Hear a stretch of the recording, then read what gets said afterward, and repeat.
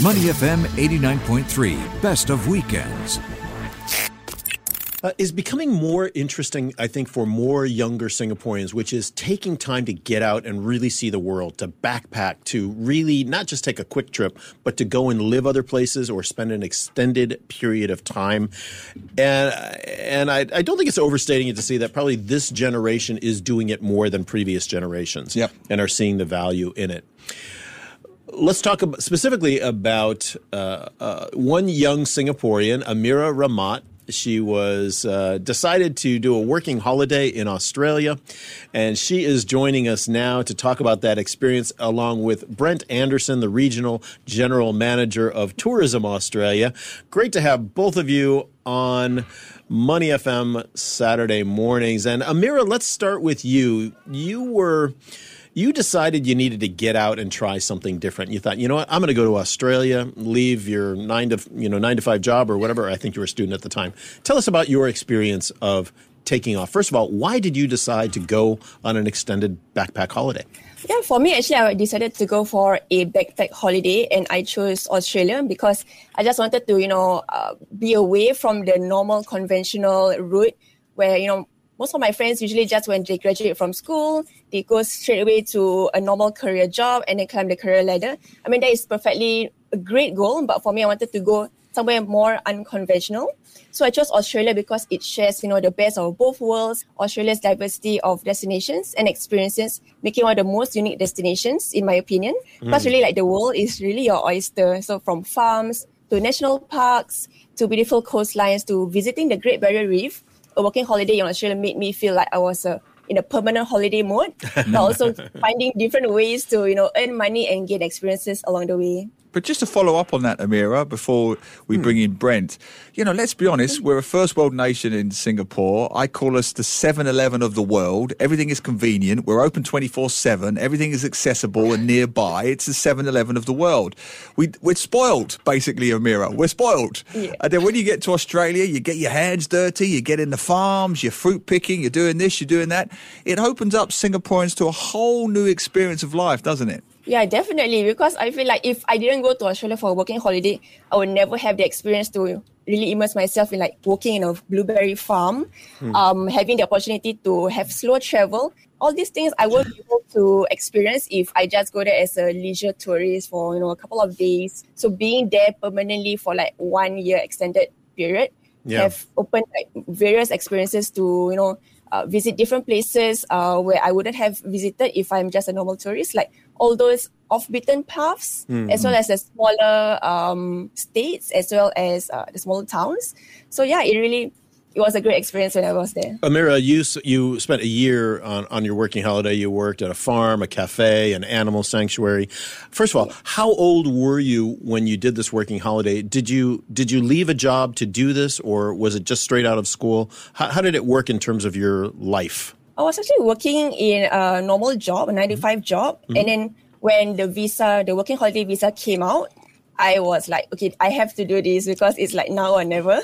How old were you, if you don't mind my asking, when you did this? I was 25 when I applied for it, and I was 26 when I went there. Got it. Brilliant. And let's bring in Brent Anderson, the Regional General Manager for South and Southeast Asia for Tourism Australia. Brent, good morning to you. And how many people from abroad are coming in and doing working holidays? Do you have any numbers or any idea of what the numbers look like for Australia? From Singapore, there's about 2,500 a year. And good morning, sorry. Good morning. But worldwide, there's around 60,000 current active holders of the visa, which allows them to work and live and experience Australia for up to 12 months. Wow. So 2,500 Singaporeans. Great.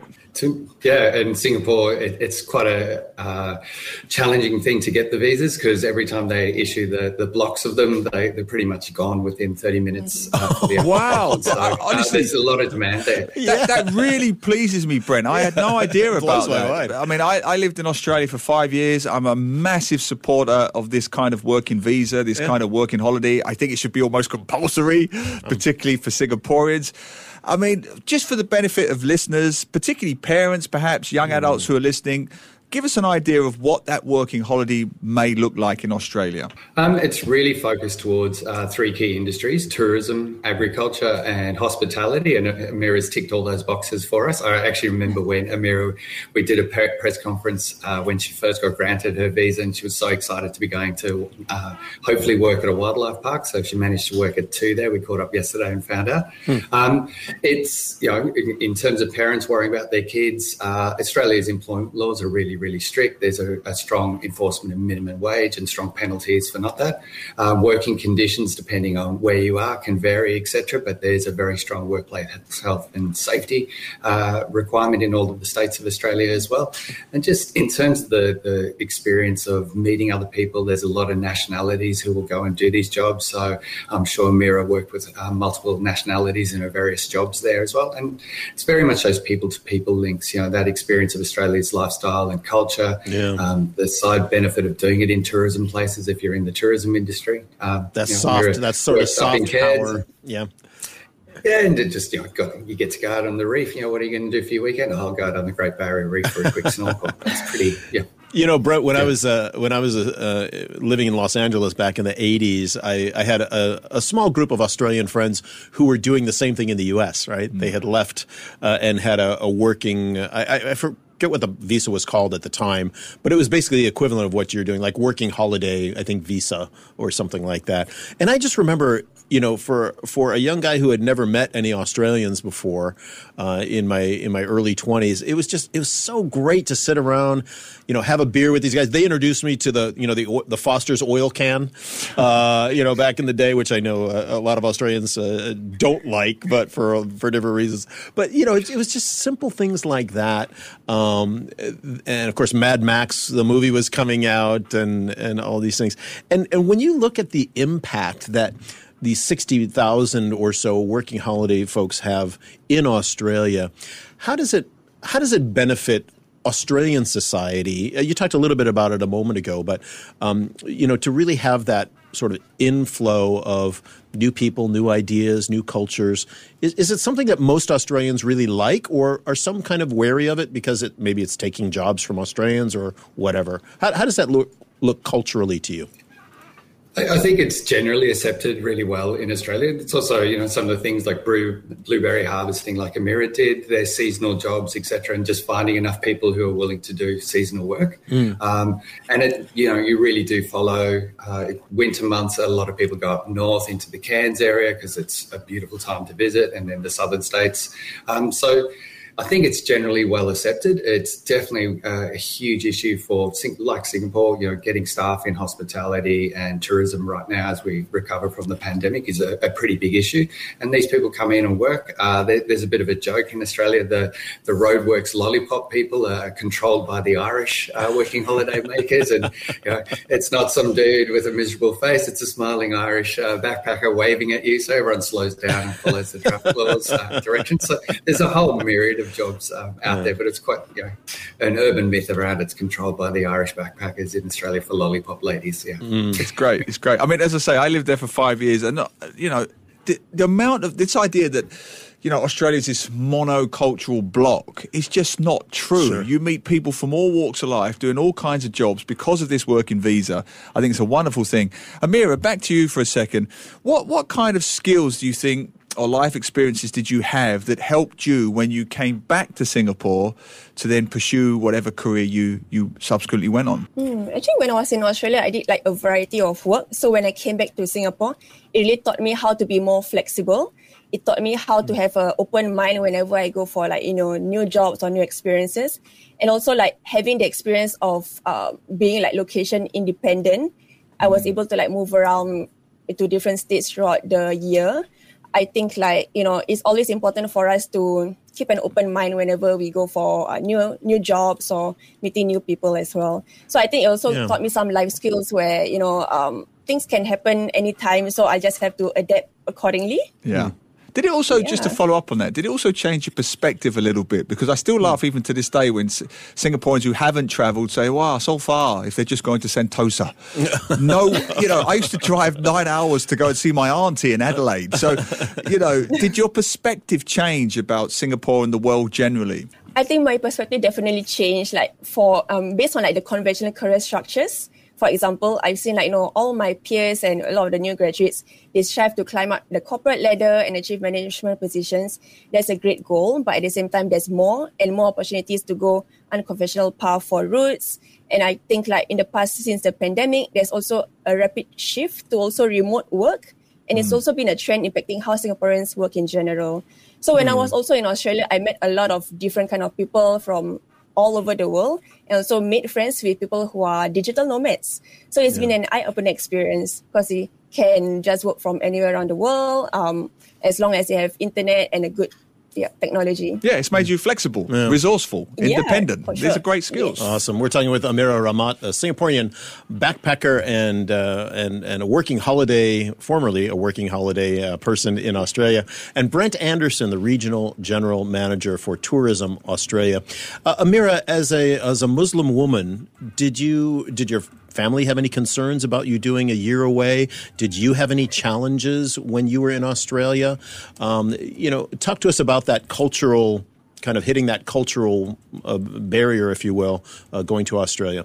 Actually, I'm very, very thankful that my family and my, family members and friends were actually very supportive of me going to another country, living on my own. Because honestly, when I went to Australia, I went there alone. I wanted to, get out of my comfort zone, just push myself, and extraordinary. Just learn more about myself. So everything I did on my own, as well as some resources from friends and whatever is on the internet. So yeah, I think there were a few challenges because being a Muslim woman, sometimes I might face discrimination, but so far, honestly, I feel like Australians were very welcoming. I didn't face any particular incidents that made me scared or feel unsafe.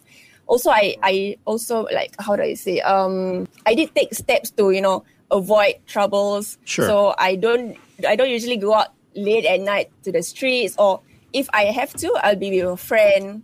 So I made sure that I'm always safe, and that's how I managed to navigate my life there as well. Just travel safe, which is smart for everybody, right? Yeah. I mean, the scariest thing I saw in Australia was Geelong Cats fans after a defeat. Brent knows what I'm talking about. But bringing it back to you, Brent, for a second. I mean, I can see obviously the best of both worlds element, socially from Singaporeans' perspective, economically from Australia's perspective. They're doing a lot of seasonal jobs for you. Moving forward, will you maybe look at increasing those numbers? Is there a greater demand for these visas, I'm guessing, as you open up after the pandemic? Yeah, it's very much a reciprocal relationship between Singapore. So Singapore has a cap for 500 Australians to come and do the same thing here. Oh, right. When we originally started, it was only 500 places, and it just increases. We monitor, we test, we make sure it's working appropriately. There's really strong checking on any exploitation that could occur, etc. So it is something that will grow.